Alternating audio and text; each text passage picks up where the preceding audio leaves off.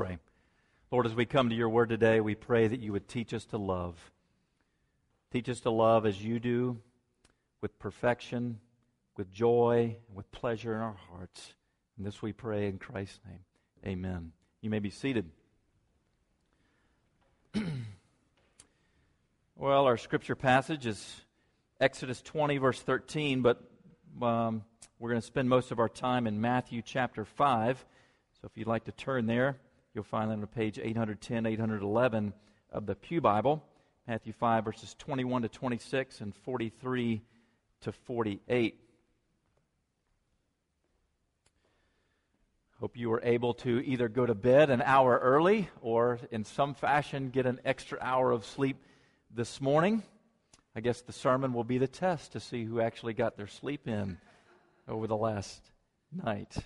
Well, we're at the sixth commandment, which is you shall not murder. And I will just say up front, there are going to be many things left unsaid, many ethical issues that cannot be investigated today. That's not our point. We're trying to get to the root of the matter, which is what Jesus does in Matthew chapter 5. And so the commandment from Exodus 20, verse 13 is you shall not murder. Simply two words in the Hebrew. This is Jesus' explanation of it. Matthew chapter 5, verse 21. You have heard that it was said to those of old, you shall not murder, and whoever murders will be liable to judgment. But I say to you that everyone who is angry with his brother will be liable to judgment. Whoever insults his brother will be liable to the council, and whoever says, you fool, will be liable to the hell of fire. So if you are offering your gift at the altar and there remember that your brother has something against you, leave your gift there before the altar and go. First be reconciled to your brother, and then come and offer your gift. Come to terms quickly with your accuser while you are going with him to court, lest your accuser hand you over to the judge, and the judge to the guard, and you be put in prison. Truly I say to you, you will never get out until you have paid the last penny. And in verse 43, you have heard that it was said, you shall love your neighbor and hate your enemy. But I say to you, love your enemies and pray for those who persecute you, so that you may be sons of your Father who is in heaven. For he makes his sun rise on the evil and on the good, and sends rain on the just and on the unjust. For if you love those who love you, what reward do you have? Do not even the tax collectors do the same? And if you greet only your brothers, what more are you doing than others? Do not even the Gentiles do the same? You therefore must be perfect, as your heavenly Father is perfect. Boxing used to be the primary sport that people would watch to see a couple of guys beat each other's brains in. A number of years ago, that began to switch over from boxing, which wasn't quite exciting enough, to ultimate fighting.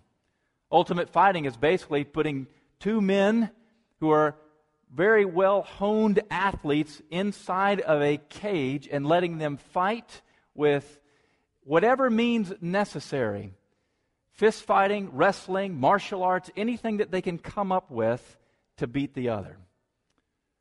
It is something that whenever it comes on as an advertisement on the television, which unfortunately is often, I very quickly change it.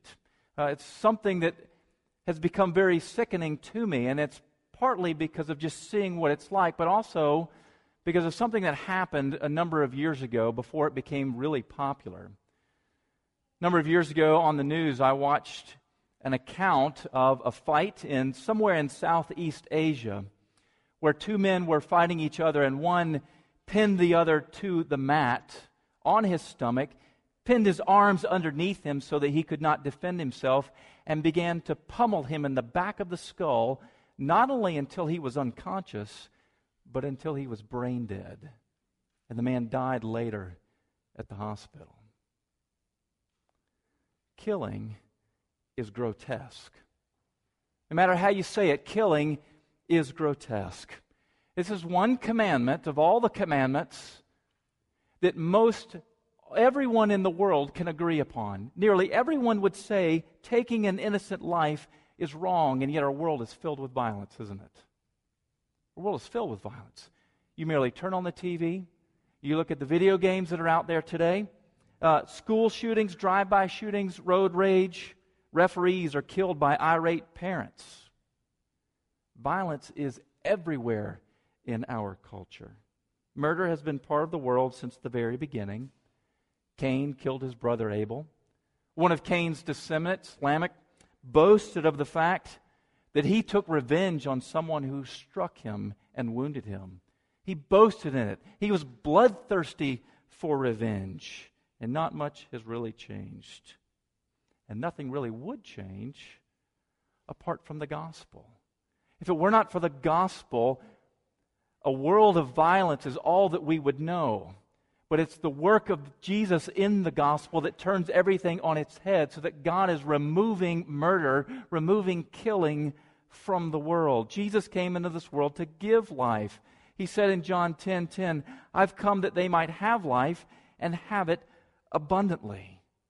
So the gospel comes into people's lives, turns everything upside down, so that now we want to give life, we want to guard life, we want to impart life, rather than take it or destroy it. So the commandment is, you shall not murder. And what we want to look at first is the scope of this commandment. What's the scope of it? You shall not murder. Now the ESV translates a Hebrew word that simply means to kill, translates it as murder. There's numerous Hebrew words for killing. This one is not merely a general word for all killing, but you might say unlawful killing. After all, the Bible does warrant some taking of human life. For instance, self-defense, capital punishment, just war. Now I say just war, that is in the sense of being justified. Not all war is justified. Just war is a self-defense type of war. We could investigate each one of those things, but we do not have time this morning. But what the commandment means when it says you shall not kill or murder, it says you shall not kill unlawfully. And that's why the translators chose the word murder. But we as a society, as a world, have become both creative and comfortable with murder. Creative and comfortable with murder. The Bible and our civil code recognize that there are numerous ways to kill people. There's first-degree murder, premeditated murder. What happened on 9/11 was premeditated, well-planned, and well-executed, and killed some 3,000 people.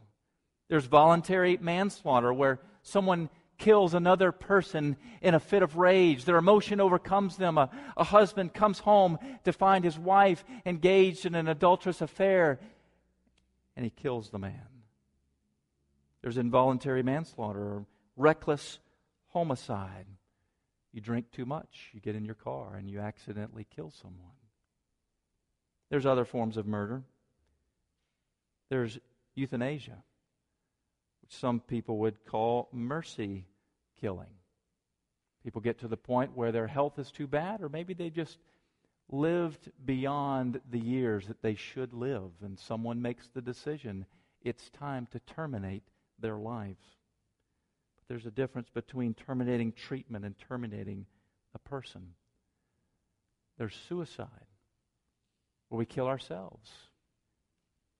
I've known a number of people who have taken that route because life became too oppressive for them.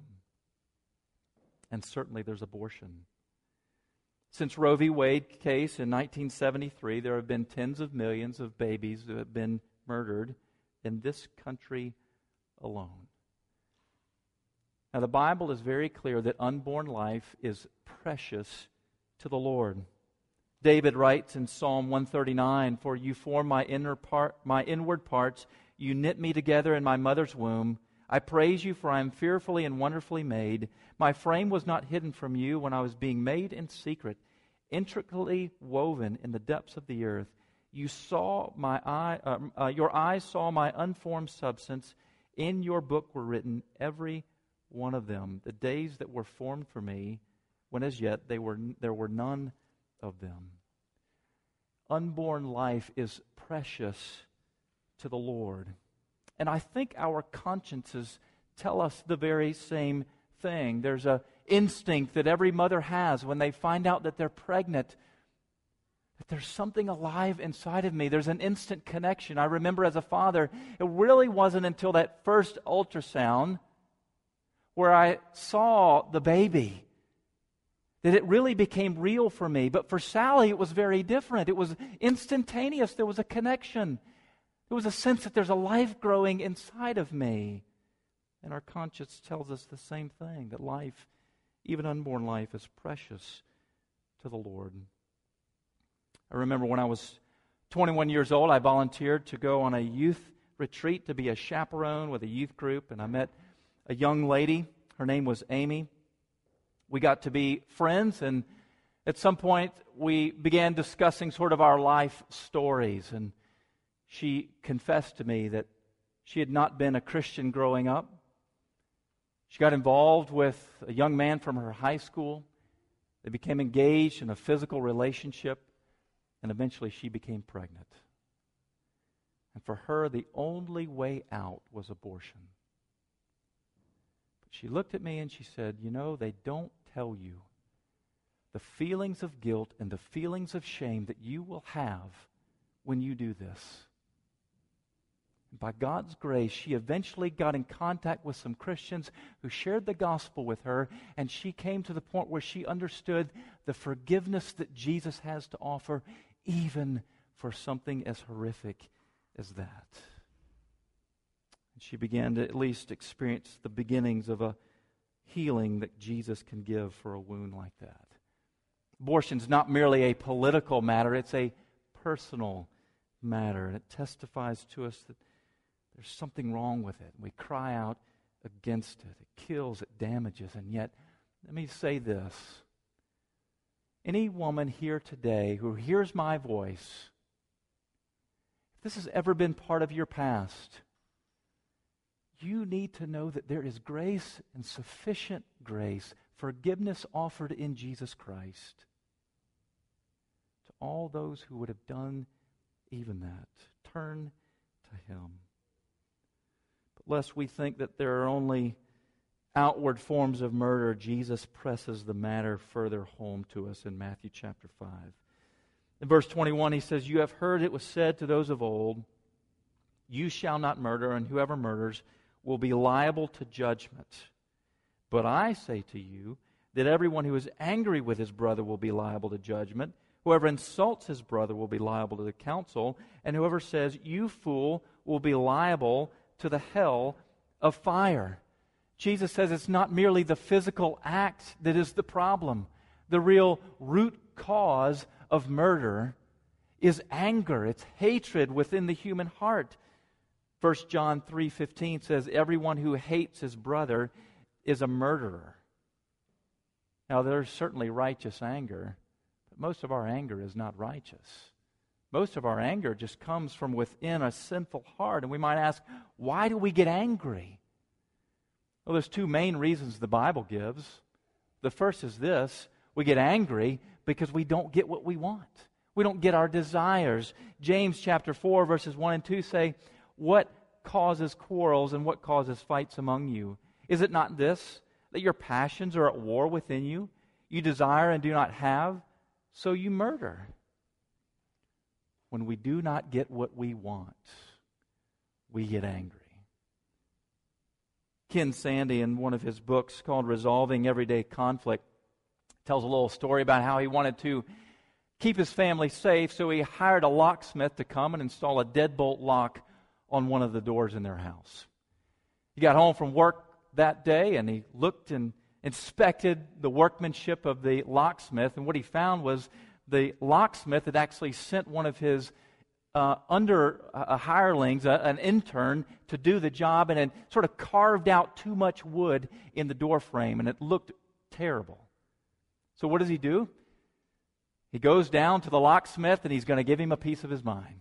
He walks in, there's the locksmith, a couple of customers at the counter, and he's thinking, this is the perfect time. Right in front of other customers, surely he's going to want to rectify the situation because he doesn't want to lose any business. So he walks right up, he puts on his lawyer hat, and he begins to blast the man for all the wrongdoing. the man doesn't back down. And he turns around and he gives it right back to him, and they get into this great shouting match between the two of them. And finally, he walks out in embarrassment and leaves. He was angry because he didn't get what he wanted. And a lot of times we're angry simply because we didn't get it our way. We didn't get what we loved, we didn't get what we expected, we didn't get what we had hoped for. But there's another reason the Bible says that we get angry. It's for revenge. Romans chapter 12, verse 19 says, "Beloved, never avenge yourselves, but leave it to the wrath of God, for it is written, 'Vengeance is mine, I will repay.'" Now, why does God write that? Because He knows we want vengeance. We want payback. It's easy to find ourselves hating those who promote abortion, those who want to make our country different than its heritage. We get angry at those who make us late for an event. We're angry at those who dump waste into our rivers. We're angry at all sorts of people for all sorts of things, and we want revenge. We want payback. Certainly it's right to seek justice, but it's never right to simply hate within our hearts. Anger ends up expressing itself in all sorts of ways: slander, gossip, cursing, name-calling, shouting, criticism, withdrawing, and stewing on it. And Jesus says, this is murder. It might as well have been just like that ultimate fighting championship where one guy beat the other to the death. It's murder. And Jesus says we're in danger of the fire of hell. And the reason that He exposes this so that His people can see, look what you're in danger of. Look at what you're doing to each other, and look how much you need me. Jesus was killed. Jesus was murdered. Jesus was crucified because you and I are murderers. And we need forgiveness. And in Christ it is freely offered. But there's a second thing we need to consider here, not just the scope, but the requirement of the command. The requirement is obviously not to murder, but there's more to it here. First of all, it's to love. Verse 43 says, "You have heard it was said, you shall love your neighbor and hate your enemy." Now, Jesus is quoting here from Leviticus chapter 19. Loving your neighbor is nothing new to Jesus. It was part of the Old Testament because the Old Testament's written by Jesus too. Love your neighbor. That's what we are called to do. And as it pertains to this commandment, what we might be saying is this: we are to guard life, we are to protect life, we are to promote life rather than destroying it. That's what love looks like. How do we do that? First of all, you might say we ought to guard and protect and promote our own lives in a biblical sense. We take good care of our health. We don't let our bodies just run down. Rather, we watch after them because they're gifts from the Lord. We care for them. We're to rest when God gives us opportunity to rest. Some of us need to find recreation so that we can relieve stress in our lives. The Bible says we're to have joy in our hearts because a joyful heart is good medicine. Obedience to the Lord is also a way in which we take care of ourselves, because when we obey Him, we find that our life is better, it's more healthy and whole and righteous. But we also need to give life to other people. Maybe you see a student at school. The student who is a bit of an outcast and off to the side. Nobody ever talks to that student.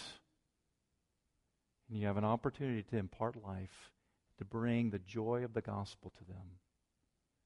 There are other things that we could do. We could care for the sick and dying, and some of you know what that's like. You've brought life, you might say, into their homes. There's foster care and adoption. There's fighting for righteousness in the political sphere. There's words of life that we can give, words of encouragement, and most especially the words of the gospel. Jesus has the words of eternal life, and we can share them with other people. But notice that Jesus doesn't stop with simply loving our neighbor. He goes on here to say this. He says, you've heard it was said, you shall love your neighbor and hate your enemy. In other words, that's the Pharisees' interpretation. So I'll love my neighbor, but it's okay to hate those who are not like me. But I say to you, love your enemies and pray for those who persecute you. Jesus says, love even your enemies, those who persecute you, those that you would consider your arch rival. Yes, there are difficult people to get along with in life, and it's easy to simply write them off. It's messy to have them into our lives. And yes, we need to maybe guard ourselves in a proper fashion and put good biblical boundaries upon our lives, but we are never authorized to simply write off people and say, I will not love you. Jesus says we're to love even our enemies. Verse 46 goes on to say, for if you love those who love you, what reward do you have? Do not even the tax collectors do the same? They're the scum, the tax collectors. And if you greet only your brothers, what more are you doing than others? Do not even the Gentiles do the same? Isn't it true that terrorists, the same terrorists who would knock down buildings, protect their own? Jesus says any sinner can do that. But it's my people who are to love even those who are their enemies. Love might be expressed with a gentle rebuke at times. Love might be expressed with finding something positive to say when you could say so many negative things about a person. Love might be expressed by going out of your way to assist somebody. Love might be expressed by praying for those that you despise. In fact, Jesus says that, pray for those who persecute you. Why does Jesus command that in particular? Because He knows the powerful work of prayer for our enemy and also for ourselves. Prayer seeks the good of someone else. Prayer, you might say, is the most extreme form of self-control. I could curse this person. I could call upon God to curse this person. Or I could go to the Lord and say, Lord, bless this person. Dietrich Bonhoeffer put it this way, this is the supreme command. Through the medium of prayer, we go to our enemy, stand by his side, and plead for him to God. In other words, through prayer, what we're choosing to do is be part of someone's redemption, salvation, transformation. What we're saying is, I love you so much even though you're my enemy. I want you to be glorified, and I'm going to pray to the Lord for your well-being. And when we do, we find that the Lord transforms us. Jesus wants us to love as He has loved us. Hasn't Jesus prayed for us? Hasn't Jesus served us? While we were yet enemies, Christ died for us. And He's saying this is the very thing that we are called to do. And our loving of our enemy is a reflection of Jesus' love for us. Jesus' love is what needs to melt our hearts so that we are able to love those that we would consider our enemy. It's not until we come to the point where we can say, I don't deserve anything better than that person over there, that I can begin to love them the way Christ loved me. So, the requirement of the command is love, but secondly, it's to be reconciled. Jesus says in verse 23, if you are offering your gift at the altar and there remember that your brother has something against you, leave your gift there before the altar and go. First be reconciled to your brother, and then come and offer your gift. Now, this person is the good churchgoer, right? He's at worship. He's offering his sacrifice. He's doing just what he's supposed to be doing. Unfortunately, he's ignoring the fact that he is at odds with someone else, that he's been an utter failure in his relationship with someone else. And all of a sudden it dawns on him, I need to be reconciled with that person before I dare come before the Lord and say, please forgive me that I might be reconciled to you. And so what we find here is Jesus saying it's imperative that you be reconciled to your brother, that person close to you, a fellow believer. In other words, we cannot be indifferent, but we must pursue reconciliation. Not only that, he gives another example. Verse 25, come to terms quickly with your accuser while you're going with him to court, lest your accuser hand you over to the judge and the judge to the guard, and you be put in prison.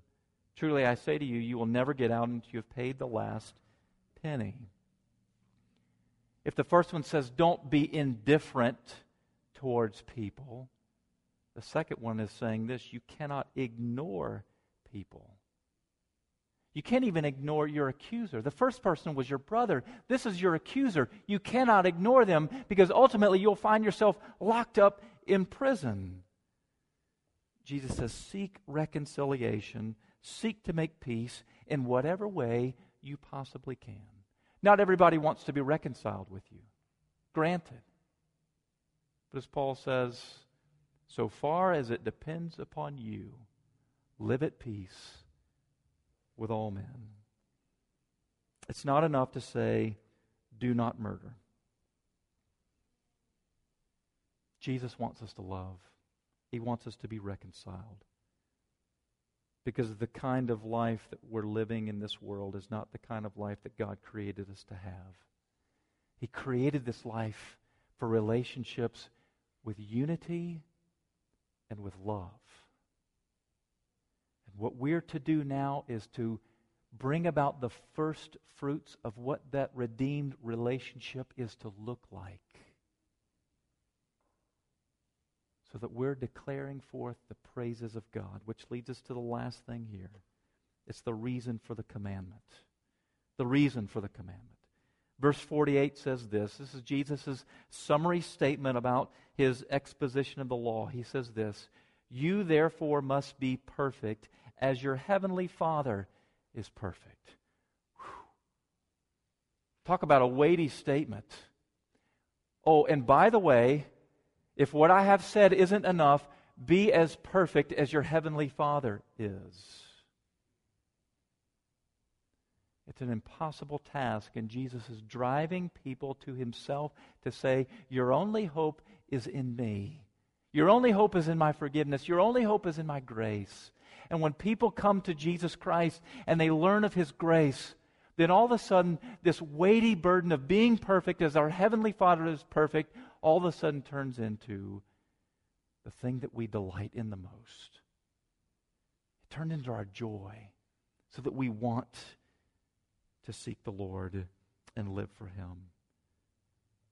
Verse 45 says it this way: so that you may be sons of your Father who is in heaven. We evidence the fact that we are sons of God, daughters of the King, when we embrace his commands and live like he does. So who is God? What is he like? Verse 45 says it this way: for he makes the sun rise on the evil and on the good, and sends rain on the just and the unjust.